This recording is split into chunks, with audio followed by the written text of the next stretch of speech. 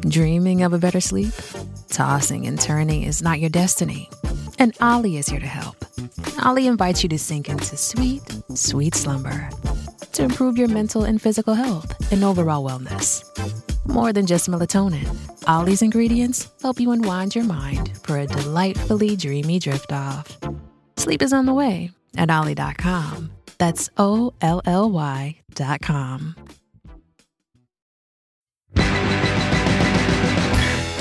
Hey everybody, welcome to Best Show Bests, the best of the best show.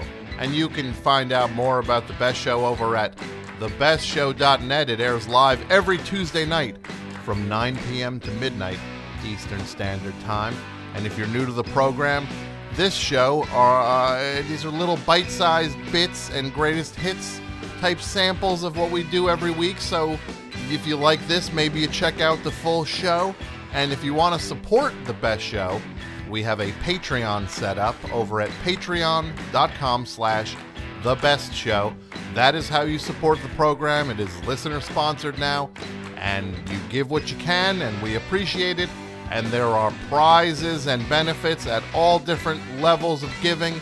So again, go to patreon.com/thebestshow and support the show.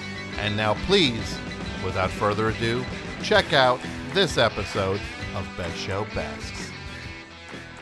Is Bob Mehr here, Mike?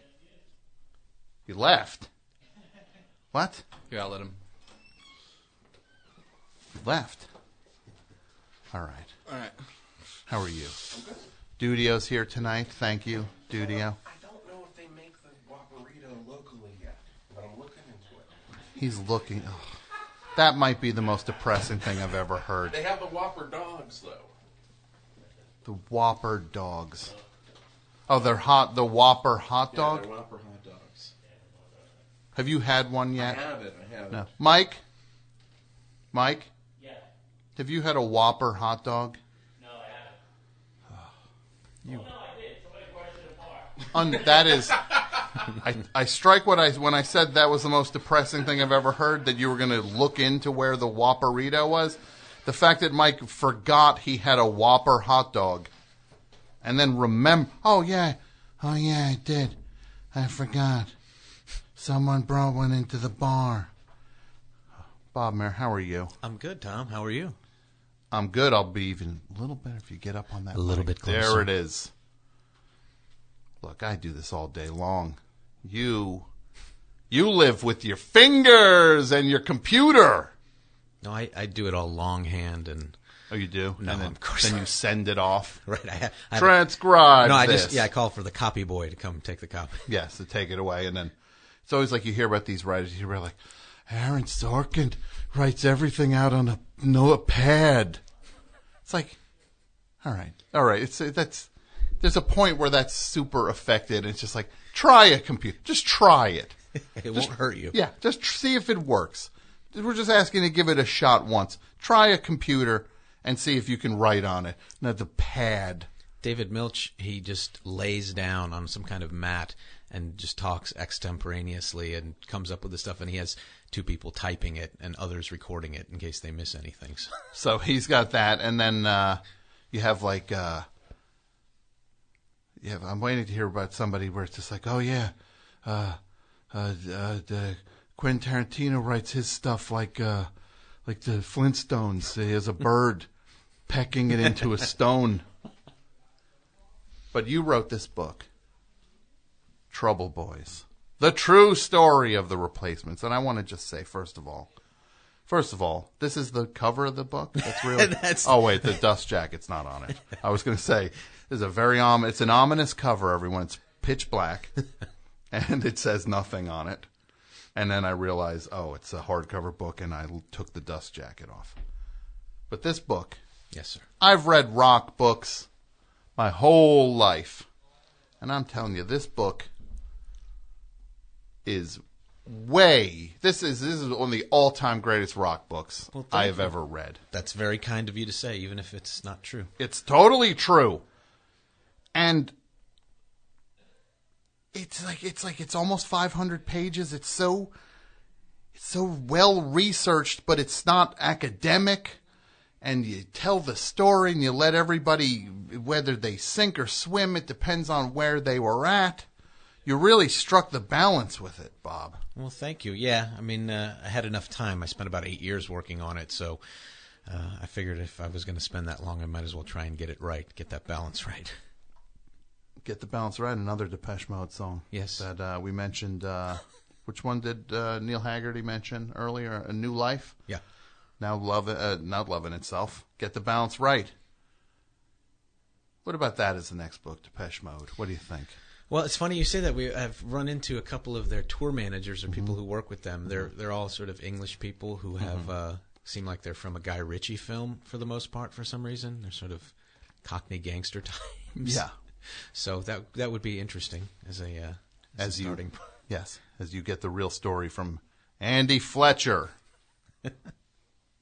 So anyway, we're not talking about Depeche Mode now. We're talking about the Replacements. Can I say I noticed you had outside here in your palatial studios. Noticed you had a photo autograph picture of John Fogerty, and it reminded me of the time I interviewed John Fogerty. I met him at a home that he owned. It wasn't the home he resided in, but it was a home. Okay. And I showed up, and John Fogerty has his own branded Pendleton shirts that he sort of sells at shows. And I showed up, and the publicist who met me there was wearing one of his shirts. And then John Fogerty's brother came in wearing one of his shirts, and John Fogerty came in wearing one of his shirts. So they all were wearing his Pendleton branded shirts. Okay. And it reminded me of the situation you have now with Mike and his Masses shirts. Everybody has one on. Oh, look. This is going to be the lowest point. This guy. First of all, he's whatever he did to get you to drop the Masses shirts in this. Mike, you did it. Congratulations, Mike. You did it. You got Bob to mention. He's here to talk about his book. You got him plugging your dumb shirts again. Yeah. This guy worked 8 years on a book. He finally gets to tell the world about it, but you're out there browbeating him into mentioning your T-shirt. Let him talk about Trouble Boys, the true story of the Replacements. Now, this book, you know what's amazing about this book to me, Bob Mehr? Yes. Is one of the things that was amazing about it is it's like you captured the sense of like it's like a story of class to me in so many ways, where it's like these dudes are like they're not supposed to be anything, Right. They're just like born to just, like they say, to like push a broom or to push a mop. And it's just like the idea that you could get 4 guys who have like a larger calling in one way or another, and that these 4 guys manage to just unite when people aren't looking for guys like that to do that. Sure. Like that's not what they're there to go get jobs. They didn't finish high school, right? Right. Yeah, Westerberg's joke was there wasn't a high school diploma or a driver's license between the 4 of them, which is, he wasn't exaggerating. It's true. So if you're a band and that's your starting point, it's hard just to get to gigs, Yeah. But the idea of being able to do something that's so honest and pure and beautiful as the Replacements did through their run, when you're still feeling the pull of what you came from and what your parents came from and what their parents came from. Yeah. It's like it's really insane to think that it would even happen in a way. Yeah, and it is the funny thing. It's by all rights they shouldn't have gotten to 1981, much less 12 albums and or 8 albums and 12 years later. And here we are 30 years later, and they've on the reunion tour they're back in arenas and stadiums and that kind of thing. Mm-hmm. And yeah, the first part of the book is called Jail, Death, or Janitor, which is what Westerberg's answer was when he was asked, what your life would have been if this band hadn't come along, and if it hadn't been this exact grouping of 4 people equally desperate and hoping to kind of transcend their limitations. And Jail, Death, or Janitor. And for him, he was a janitor, so janitor in that sequence comes after jail and death. But yeah, but even no matter how much they succeed, right, they still can't shake the sense that none of this is going to work out. Yeah, and part of that was that's the psychology, and that's the way they were thinking the whole time, and the way that came out. It was the thing of fear. It was fear of failure, but also fear of success, and that was the sort of guiding principle of everything they did. All the outrageous things with record companies and producers, and even with their own fans, and so yeah, it becomes this story of people who are saddled with these great expectations and are in this industry and show business, and they're totally ill-equipped emotionally and psychologically to succeed, yet everybody's trying to push them towards this kind of, conventional success. And they're bucking that the whole time. And so that creates a pretty amazing tension that in their case carried on for a decade plus. But they're doing that tug, that push me, pull me thing, right, where they'll lash out against what somebody else is telling them to do. They'll buck the status quo with a thing, and then they'll just be like, why aren't we as big as REM? Right. Well, yeah, and that was the interesting thing in researching the book, and I did it with the cooperation of Paul Westerberg and Tommy Stinson, and most of the key principles. It's like finding out, particularly for the band, how competitive they were. Mm-hmm. That's not something you'd normally associate or commonly associate with the Replacements, but they were super competitive early on with bands in Minneapolis like Husker Du or the Suburbs, and later on REM became kind of their rivals, or their perceived rivals, even though they were friendly on the surface. But yeah, it's a weird thing of go away but love me, mm-hmm. that push and pull, and yeah, I mean, I think a lot of bands have that to an extent, but these guys had it at such a high level, and it was so deep in their DNA that mm-hmm. That kind of became the story. It was more almost their career was less about the music or commercial decisions. It was just like trying to get them to not just cooperate, but sort of be part of their own career. Mm-hmm, mm-hmm. Yeah. Hey, we got Bob Mehr here. He wrote Trouble Boys, The True Story of the Replacements, which is a really great book that came out. When did this come out? A month and a half ago? March 1st of March. So it's been out about 3 months. 3 months, then. Month and a half. 6 weeks, 12 weeks. I don't know. Look, I got it in the mail. I didn't stare at that. I wasn't unpacking boxes at Barnes & Noble and saw, it's here now. And people seem to really be responding to the book. Yeah, I think I was lucky that they did the reunion for a couple of years and raised their profile and then sort of abruptly disappeared. And so the book was kind of waiting for the fan base and all the people who were curious about them. And that was not entirely planned on my part, mm-hmm. but it worked out. So this 8-year thing, one day you're just like, I know what I'll do. Because you must have known it's one of the most, the bar is so high or low. What is the bar? If you're doing limbo, it's low. Low, yeah. But it's high if you're pole vaulting. Yes. Let's just say you're pole vaulting. The bar is so high on making this happen. Like, you just know, because it's a band that the cult is so strong, and yeah. And if that book is wrong, you're gonna hear it. Yeah, every Replacements fan and diehard and nerd and whatever you want to say is like, they do have a very intense and intensely devoted following, and it's not really sort of, I guess there are some, but most Replacements fans don't fall into the casual category. They're mm-hmm. very, as I say, hardcore. And also I was given the opportunity because the band was participating, so it's like sort of mm-hmm. they were putting a lot of faith in me, and I think mostly after, I thought it would take a couple years, but after the 3rd year and the 4th year and the 5th year and the 6th year, and it hadn't quite resolved itself or gotten finished, I think even they were having their doubts. Their A&R guy, Michael Hill, who's a Jersey native, was telling me, I asked him, the other night we did an event in Hoboken, and I asked him, I said, were you concerned that this might not actually, that I might screw it up? What did you really think? He's like, I just didn't think it was ever coming out. I started to wonder if you were actually some sort of weird grifter who was just collecting. And then somebody would have ended up being like, I'm going to write a Replacements book. They'd be like, go, this guy did a whole lot of work on it. Just go get he started the ball. Tell him we told Tell him that we told him to give you all the stuff he worked on and all the transcriptions of the interviews for the last 9 years. Yeah. So what would be the low point in terms in this thing of just of that, because that is such 8 years is.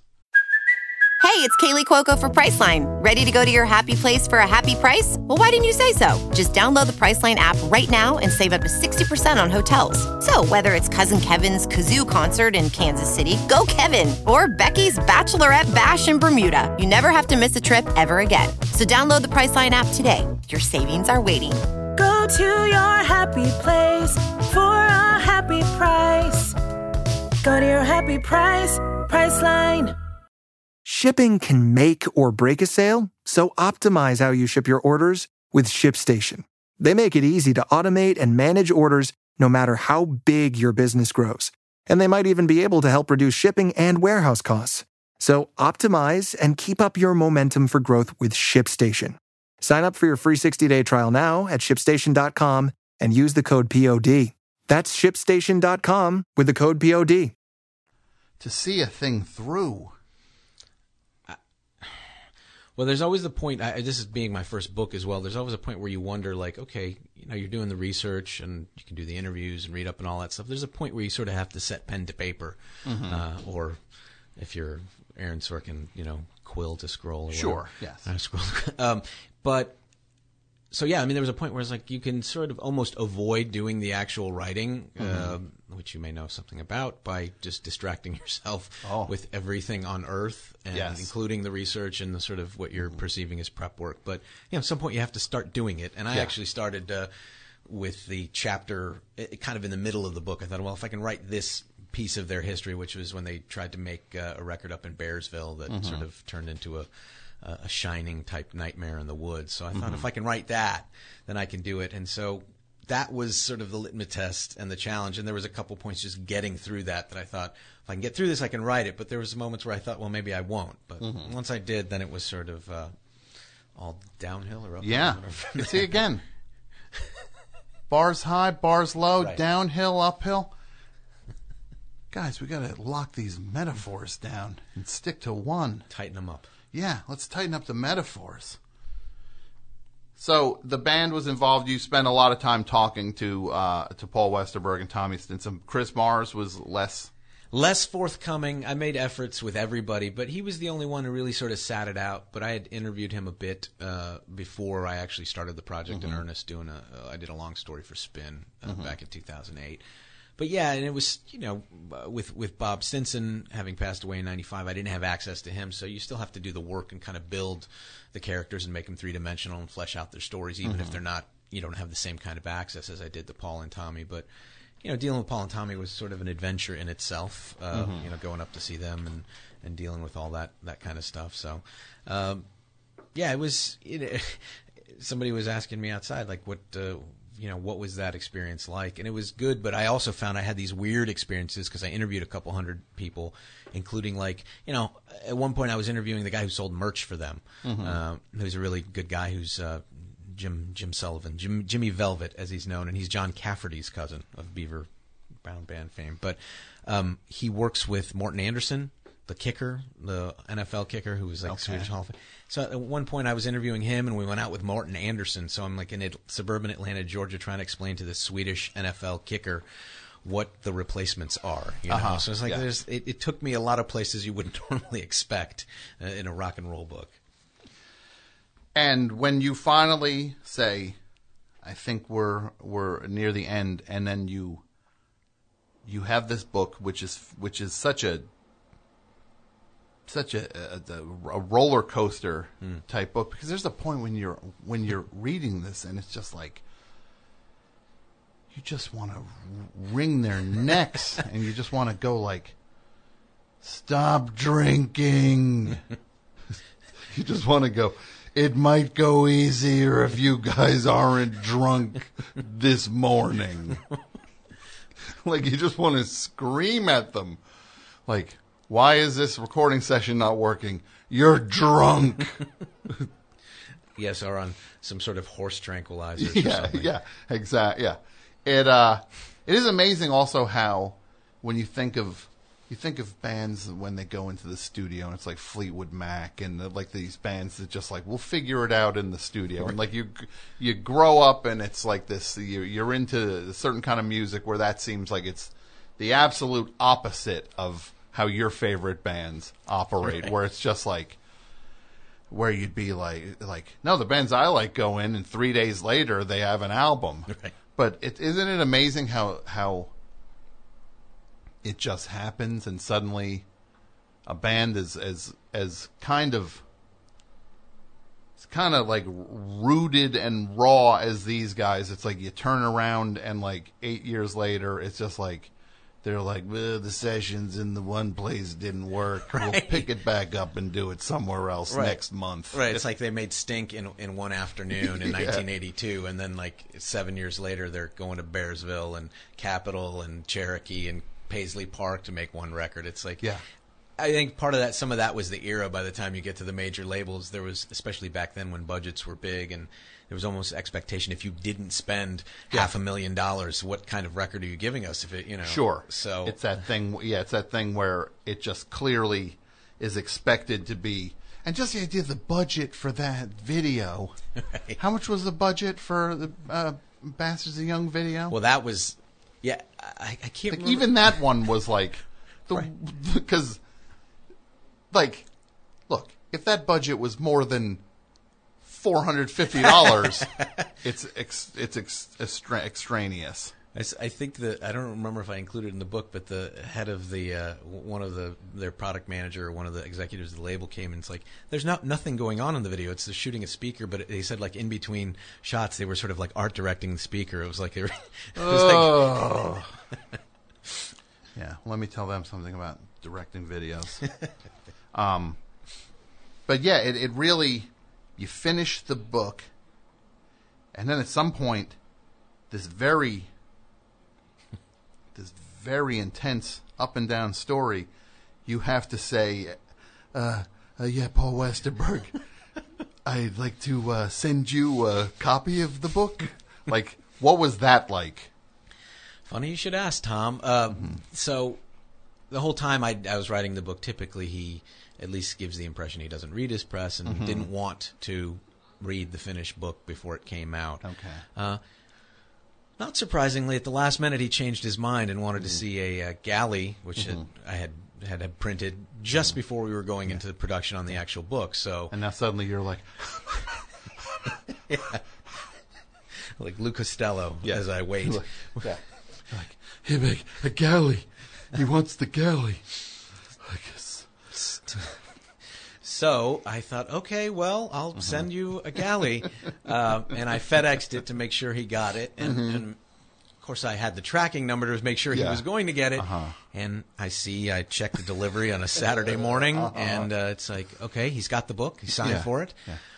And right. You just, how was that weekend? Yeah, that weekend was terrific. And it got even better that night. I didn't hear from him. Yeah, I figured, well, he's going to take a few days to read it or whatever. Yeah. About 3 o'clock that morning, my phone starts ringing. Cell phone starts ringing. Give me the ringer. First, let's get some context here. What ringer do you have, Bob Mehr? Is it, let me see if I can guess what ringer you have. Does it go like Tony Soprano? No. No. I did have that at one point. Does it go, is it the xylophone? Yes. It was. Yeah, so 3 a.m. Arguably the worst cell phone sound of all the cell phones available. The ringer, the xylophone goes off. You look, and what do you have him entered in as? My hero? The best the best part is I've sent the thing. I don't expect to hear from him. I'm not going to let it ruin my weekend. It's right before Christmas, actually. Okay. Yeah. Oh, what a great, yeah. I decided I'm going to go to the gym. I go play basketball, have a nice lunch. Probably went to the movies. When you're playing basketball, not to take it off target. Sure. Where do you what kind of player are you like? I play Zach Randolph? No, I'm much more like Steve Novak, I would say. Steve Novak. So you are hurt. I'm hurt, and I shoot 3-pointers alternately, basically. So you're on the IR. You show up at the playground on the injured list. So now the phone rings. It's 3 in the morning. 3 in the morning. And I do have his number, but his number generally comes up unknown. But it's a very specific type of unknown number. So basically, it's like its own form of caller ID. So I know who it is. And I remember hearing the phone ring, turning over in bed, looking at the phone, sort of sighing. And, I was in a fog. I was deep asleep, but instantly that sound, and when I realized it wasn't my, somebody, a family member calling with an emergency, and I realized it was unknown, probably the terror was even greater. And I turned to my then fiance, about to be my wife, and I just said, well, that's not good. Yeah. And he left a voicemail. Okay. And as you imagine, the guy having read a 500-page book about his life in such detail, most of it occurring in his 20s, was probably a bit of a mind warp for him. And I think he was unsettled by the experience, let's say, initially. Okay. And so his voicemail was reflective of that. So suffice to say, I didn't get back to bed, but I let it go to voicemail. I figured I'll call him in the morning. Yeah. Okay. But sleep was unsettled that evening, Tom. Yeah. But then when you finally get on the horn with him. Yes, I get on the horn with him. So I called and left a proper message in the morning. He screened his calls. He didn't answer. I said, hey, I heard you got your voicemail. And I said, call me back. Happy to talk. And then actually I went back and played basketball the second day, trying to sort of burn some of this adrenaline that had been coursing through my body for the last 10 hours. Yeah. You're trying to burn off the unburnable at this point. And I saw the phone ring. I had kept it because I figured he was going to call back. And so then, standing in my shorts and high tops outside, I had about a 2-hour conversation with him, where he expressed, I wouldn't say displeasure, but discomfort with some of the things we talked about. And our arrangement always from the beginning was that it was, even though they were participating, it was technically unauthorized. It was my book to write. They didn't have editorial control. But, at the same time, you worry what somebody's response is going to be in that situation. And so we went over it a couple hours. There were some tough moments in there, but ultimately he was like, well, I got to go make dinner. I got to go have dinner. So and that was it. He expressed some very positive things about the book. And I just think I don't know about you, but I wouldn't want anybody bringing that sort of forensic detail to my life, particularly if my life in my 20s. No. But, I don't want any. No, sorry about that. Oh, sorry. What's that? Sorry, I'm sweeping up. You're sweeping up. Yeah, I'm the maintenance guy here. Current Tower. I don't. I'll let you guys go. No, wait. It's a radio show. What's going on here? Yes, this is a radio show. Oh. Yeah. What are you talking about? The Replacements. This is Bob Mehr. He wrote a Replacements book. Oh, hey. Called Trouble Boys. Oh. Should ask him why Asking Me Lies wasn't the follow-up to I'll Be You. What? What's See that? You guys. Wait, come back. Hey, what's it? Why don't you come back? Busy. No, come on back. I was curious. I was what was that question? Oh, I was wondering why Asking Me Lies wasn't the follow-up to I'll Be You. I know Aching to Be was the next video, and I think Back to Back went to radio, but none of them really caught fire. I think Asking Me Lies would have done great. Why don't you have a seat? Have a seat, buddy. Steve? You said Steve. Yeah. Have a seat. This is. You guys are in the middle of doing something. No, sit down. Sit down. No, wait. Sit down. Wait, how did you. That's interesting that you, a random maintenance man here, would be aware that, in fact, you were saying you thought Asking Me. He's talking about the Replacements' third major label album, Don't Tell a Soul, the first single, which was I'll Be You. And he was asking why Asking Me Lies wasn't the follow up to that. Right. Which, seems logical to me. Yeah, that's pretty deep, though. Yeah. Steve, can you get on that mic a little more? Yeah. How's that? So you have a book? Yeah, it's about a 500-page book of the Replacements, biography of the Replacements called Trouble Boys. It's done really well. I'm surprised you haven't. Write it down, Trouble Boys. Yeah. So you talk to all kinds of people? Yeah, I spent about 8 years doing interviews, researching the book. I had access to the band. I did almost 300 interviews. Oh, my God. Yeah. Talk to Paul Stark? Yes, I talked to Paul Stark, the co-owner of Twin Tone Records, many times. Yeah. Right. How about Tom Byrne? You're saying you haven't read my book, but you're aware of who Tom Byrne is? Oh, yeah. Well, yeah, Tom Byrne was the original or one of the original lead singers in the band that became the Replacements. But Yeah, Dog Breath. Yeah, Dog Breath. Yeah. But before that, he was an Oat with Paul. Yeah. How you're saying you really haven't read my book and you're aware of all this stuff? Oh yeah. Because you talked to Bugs? Bugs. Yeah. Who's Bugs? Tom Petty's guitar tech. Oh, Bugs Wydell. Yeah, I did actually talk to him kind of towards the end of the yeah. That's interesting. I'm okay. Scott McCoy? Sure, of the Young Fresh Fellows. Of course I talked to Scott McCoy. He shared many stages. A lot of drunken nights, I guess. What about Denny Carlson? Denny Carlson. Oh, yeah. Well, so Tom, this was in the early part of the book. There was a guy who was passing by the Replacements rehearsal, who they never met, didn't know, was just heard the band playing, and he suggested that they give their demo tape to Peter Jesperson at Twin Tone, who eventually signed them and became their manager. I didn't actually know his last name was Denny. Neither did the band. How did you? Carlson. We only had the first name. How did you know his last name was Denny Carlson? Oh well, Denny ended up here in Newbridge. Yeah, he ended up managing Scums, which of course was the Quint City's only punk rock clothing store. Huh. Yeah. You talked to Mike Anderson? I'm sorry, Detective Mike Anderson. Detective Mike Anderson. I interviewed a lot of people, but that name doesn't ring a bell. Oh, he's the officer, at the top of the Stinky P before Kids Won't Follow. Oh, sure. He says, everybody grab yourself and go, and no one goes to jail. yeah. Yeah, I didn't know the officer had it. I mean, I researched this for almost a decade, but I didn't. I guess I'd talked to you beforehand. What about Jeff Sorensen? Who is Jeff Soren? Are these Jeff Sorensen? That is the guy who was. I didn't talk to him, but I believe that's who was the hand model on the cover of Pleased to Meet Me, shaking hands with Paul Westerberg. You know, he was representing the record. How do you? You didn't talk to him, though. No, I didn't talk to him. So these are But the book's good? Well, I think the book's great.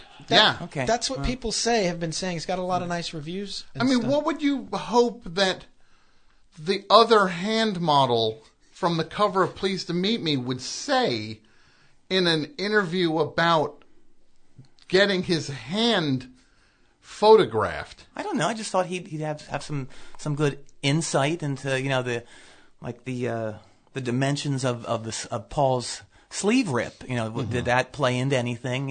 Just questions anybody would ask, really. Yeah. Sure. Yeah. Okay. Well, it's as comprehensive as I could make it, I guess. It's a very well researched book. Huh. Did you talk to anybody here in Newbridge about it?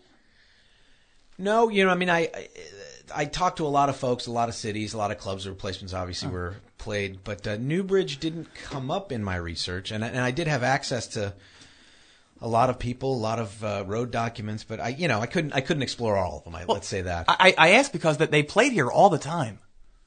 I mean, I knew they came through Jersey a lot, but I don't, Yeah, they used to play this place called Los Amigos. Well, Los Amigos is still a functioning Mexican restaurant, but Sure. they used to have a stage in the back, and they played all the time. They played a lot of cool shows there. A lot of bands played there: Husker Du, Let's Active, Mother 13, Rumpelstiltskin, Tom Petty and the Heartbreakers.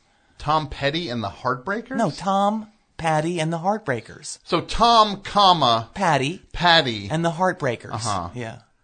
Was that? For some reason, I'm just picturing a band. If they're going to call themselves that, was there anybody else up there other than Tom and Patty? No. So sometimes they'd have a dog. Yeah. So he would be called the Heartbreakers. A dog was known as. Well, I know of a guy who had a dog named Rollins Band. Yeah. I always thought that was a cool name for a pet. It is. Yeah. Rollins Band. Yeah. So Tom, Patty. Yeah. And the Heartbreakers, which is a dog. Yeah. They played at Los Amigos. They did. They were like an early scum rock band. Okay. Yeah. Do you know how Kurt Weill plays scum rock? I don't know if he plays scum rock so much as... No, he plays scuzz rock. You're right. Okay. I didn't know... What's the difference between scum and scuzz rock? Scuzz is a little more cigarette smoked. Okay. Yeah. Okay, so Kurt plays Scuzz. I didn't know you call what he does Scuzz rock. Yeah. But look, I'm getting far off topic here. Mm-hmm. Yeah. You know, there's that I'm sure this is in your book. The day that the Replacements have to leave Tommy Stinson behind in New York. Sure, that was in '83. They I guess Tommy was they got separated at some point, and this is before call waiting and cell phones, and so they had a gig in Boston, and they couldn't get a hold of Tommy, and so they just left him and played the gig in Boston, and then came back and picked him up. Mm-hmm. What's rarely reported about that story is that they actually played Newbridge on the way back before picking up Tommy. Huh. Okay. And I played bass. You played bass? I did, yeah. Wow. Yeah. Because Tommy got left behind. Exactly, yeah. You played bass. They needed some money, you know, to keep the tour going, so they stopped at Los Amigos and played a pickup show, and I sat in on bass, and they loved me. Really? Oh, yeah, they said I was the best ever. Better than Tommy. And they said I'd actually be in the band if I wasn't 4'8" and albino. Mm-hmm. Yeah. Thank you guys for not mentioning that when I came in. No, I didn't even notice. I was just looking at your hat. It's pretty cool, isn't it? Yeah. Yeah. What's it say on that? Well, it's a sombrero. Yeah, but it's got a little, like an iron-on it. It does, looks like it says, keep on... that's not truck it. I can't say what that says. No. It's But you can say what's above it, though. Ariba. Yeah. Undulate. And keep on bleeping. Yeah. Yeah. Which I do. Uh-huh. Yeah. Oh, yeah. So is that like is that like a words to live by for It is. you? Yeah. Uh-huh. Yeah. Yeah. Yeah. It served me well when I was in the hut. The hut? Yeah. Jail? Yeah. You were in jail? Yeah. We don't need to get into it. No. I would find that interesting. Well, I was selling black market CDs at the Newbridge swap meet, and Officer Harrops nailed my ass. Black market? Yeah. What do you mean by black market? Black market? Well, you know what bootlegs are, right? Yes. Well, I was selling bootleg copies of the Weather Report album Black Market. Weather Report, Yeah. that kind of jazz Joe fusion. Zawinul. Uh-huh. Do you know Joe Zawinul? I don't know him personally, but you don't? I'm aware of his body of work. You know, he wears a beanie. Mm-hmm. Yeah. Yeah. Would that be a book? Maybe your next book? If you're trying to think. You're right there? Yeah, I am. Yeah. Mm-hmm. Beanie Boys, the Joe Zawinul Dropped my story. wallet. Uh-huh. I have a lead wallet. That was a very heavy wallet. It's made of lead, but I've got a lot of money in it, too. Mm-hmm. So you go around with a lot of money. I do, yeah. I'm the Gene Simmons of night sweepers. Mm-hmm. Yeah. A weather report, to follow this up? Yeah. Weather report biography, spend the next 8 years working on that? Yeah, I don't know that my passion for that sort of fusion jazz runs quite that deep to commit to it, but you're piquing my interest. We'll do it on Return to Forever then. Oh, well, now that's a possibility. Okay. Yeah. So I got caught, right? Mm-hmm. And Judge Davies sentenced me to 2 months. Okay. But when I heard the whooshing followed by the dull thud under his robe, because I asked him if his pant pump was out of oil, and then he sentenced me to 10 years cruel labor. Cruel labor, Yeah, okay. Yeah. That's the same as hard labor, but they make you break the rocks with a pool noodle. You know those pool noodles? Yeah, those are the things that people, they're like floaties, kind of like people can float on in a pool. Yeah. So how many rocks did you break with that pool noodle? Like 1 in 10 years. In 10 years. Yeah. No, I thought you were going to say 0. Well, see, I did. I surprised you. I did all right. Yeah. Yeah. I did a lot of cool things in the when I was in jail. Mm-hmm. Like what other things? Well, I don't know if I can say this on the air, but you know how prison guys give each other tattoos? Mm-hmm. Well, I have a tattoo. Okay. It's on my wimple. Oh. And no. And it says Gary. Mm-hmm. Oh boy. So is this Replacements Association? Well, my friends call me Replacement Steve. Yeah, sometimes. Your friends call you Replacement. They do. Yeah. Steve. Yeah. Okay. Yeah. And So I don't even want to know if that's associated with the Replacements song. Yeah. No, we're not going to talk about. I haven't done it yet, but if it comes to it, I'll point to it and say, "Look what Gary's got." Stop it. What? Come on, Steve. Yeah, that is a song reference, Tom. Yes. Yeah. Replacement song reference. Yes, to one of their Kiss songs. Well, yeah, it's one of their gutter rock songs. Yeah. One of their throwaways. Yeah. They always had a song like Dose of Thunder or right? Maybe you could answer me this. I'll why, try. Why did they there's several instances of them the second song on couple records were not weak, but Sort of. Well, they build. I think there was probably some building up to. I'll the Buy. third. Yeah.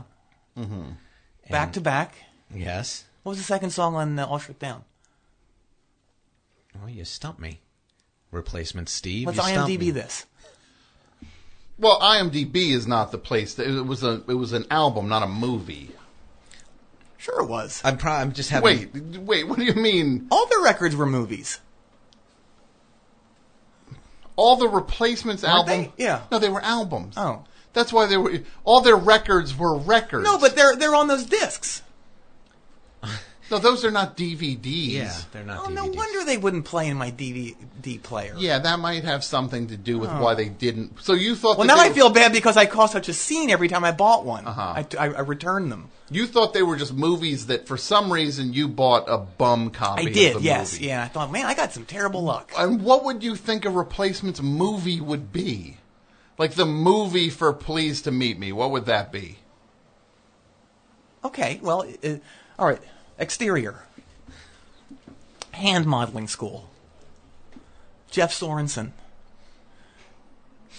He's teaching a class on hand modeling, and he looks out in the crowd of students and he says, "You, the young gutter snipe looking guy, come on up here."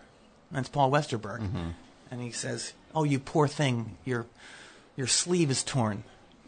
Let me shake your hand." And then, and then they take the picture. And then, and then this guy, Alex Chilton, comes into frame. Okay. And then they talk a little bit. And then one of them says, I don't know.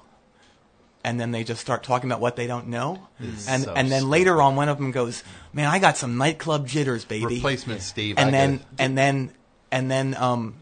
the next scene, it's a dream sequence, and this one guy, he's on a ledge of a building. Yeah, I wish and I he can't was come on out. the And then ledge of a building. and then he wakes up and he goes, "Oh, never mind." And then this the is next scene skin is in a pool hall, Okay. and they're getting really muddy, and they're throwing mud at each other, and then they make up, and they're drinking wine, and then there's this thing in the air that they're walking through, and it's a skyway, and then they can't hardly wait to go back to this other place. Okay. Yeah. And that's the end of the movie. That's the end of the movie. End That's credits. the dumbest thing I've ever heard. It's not quite factual, I should say. I think Jeff Sorensen, the hand model, was just the brother of the photographer who took the cover. So I don't know if you're basing on that on actual factual things, but I think it's a stretch. I don't know. Look, why are you guys grilling me? I'm just a lowly maintenance man sweeping. I didn't do anything to you guys. No, you didn't say we did anything. I'm sorry. No, I Why? got, Yeah. I got temper problems, but I'll tell you, man, my life is back on track Really? thanks to my fiance, Okay. Sydney Leathers. Wait, who's your fiance? Sydney Leathers? Sydney- Oh, you may have heard of her. She's in a movie. She's a movie star. Wait, I watched this movie the other day, Wiener. Yeah. She's the star of it. No, it's a documentary. It's not exactly she's the woman who was sexting with Anthony Weiner, and then came forward and publicized their sex, and then did the then she did like a porn movie, I think, based on the exchanges with Anthony Weiner, and then confronted him at his election concession speech. She was going to try to confront him at And then I remember her running through a McDonald's trying to chase down Anthony Weiner, who was running from her. Ugh. That's your... Ugh. Well, she didn't mention any of that. I haven't seen the movie. She didn't mention any of that. She just said that she was a star of this movie called Weiner that was just opening. Mm-hmm. So, we got to work through some stuff, I guess, before our wedding. Uh-huh. We were hoping you were going to officiate the wedding. You were hoping I would officiate your wedding? Yeah. Well, why? Well, okay. You know, you're a big deal here, and we love those impressions you do. Yeah, and, well, okay. And we were hoping, like, maybe you could do the ceremony as, I don't know, like Joe Namath or something. What would that be like if you were to officiate our wedding as Joe Namath? Well, now you piqued my. I gotta see. What would that be like? I think it would go. If you're Steve, right? Yeah. And Sydney. Sydney, yeah. Okay. I think if I was officiating your wedding as Joe Namath, it would probably go a little something like, "Dearly beloved, we are gathered here today for the blessed union of replacement Steve and his beautiful soon-to-be spouse, Sydney Leathers. And they are to be bonded in holy matrimony." That's what Joe Namath would sound like marrying you guys. See, I think this is going to be great. I'm very excited about it. Oh, so I'm actually going to... You're actually interested in me doing that? I want you to do it. Of course I do. Okay. Of course I do. Well, that's... Yeah. I guess we can talk about it. Oh, wait, hang on. What is that? Oh, no. But that was your ringer? Yeah. Yes, dear. No, dear. Yes, dear. No, dear. Maybe, dear. No, dear. Yes, dear. No, dear. No, dear. No. Yes, dear. No, dear. Okay, dear. Oh, boy. What is it, replacement? Nice job, Steve. You blew it. What happened?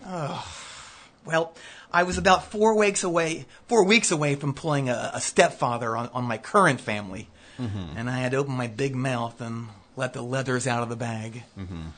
You were going to do what? Pull a stepfather? What does pull a stepfather mean? You haven't seen The Stepfather? The movie? Yes. I've seen the movie Oh, The it's Stepfather. so good. It's so good.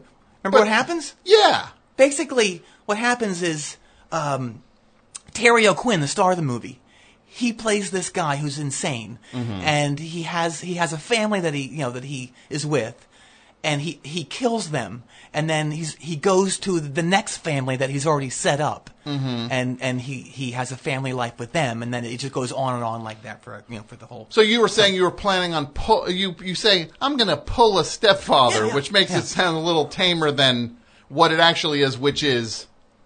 Oh no, I wasn't going to ice my current wife, Sheila Larson, and our kids Rieger and Habib. Mm-hmm. No, but I was going to vanish from their lives quicker than you've been reaching for that voice modulator all night. Hey, there's no voice modulator back here. Bob, you've seen it, right? I didn't want to say anything. Yeah, it's pretty obvious.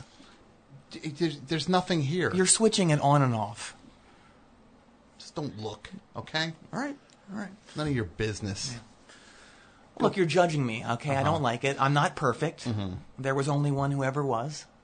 Okay. It seems to be another trend that's running through a lot of conversations I have. People really hammer me and then pull a religious quote when the heat's on them. Right.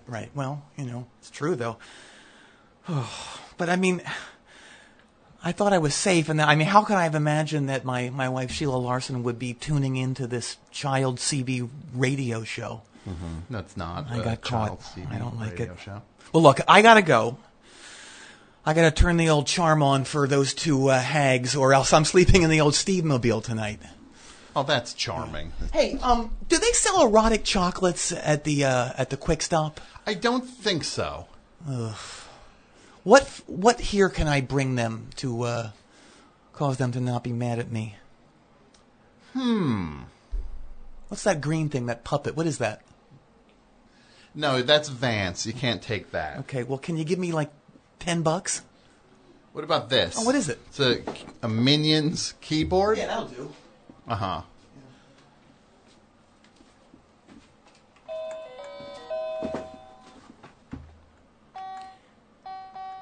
Write you a letter tomorrow. Oh, yeah. Tonight, I can't hold a Stop it. pen.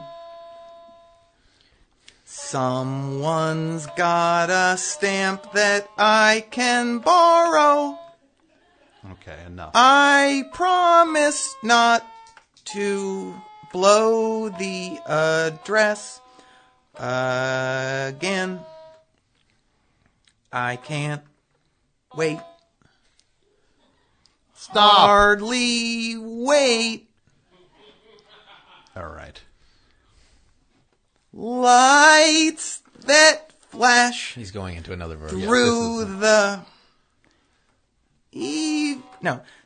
No, don't start it. No. Just give Brow. Well. He's starting a whole new It's song a different now. song. Just give him the Eyes keyboard. down on all five. All right, Steve. It shows promise, Steve, Yeah. but keep working at it. Get me Replacement out of Steve. this stinking fresh air. Get out.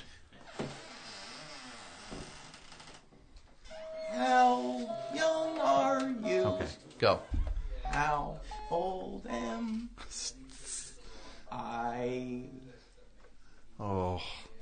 It's making me question the whole Yes. last 8 years I've The spent. rain dancing in the night.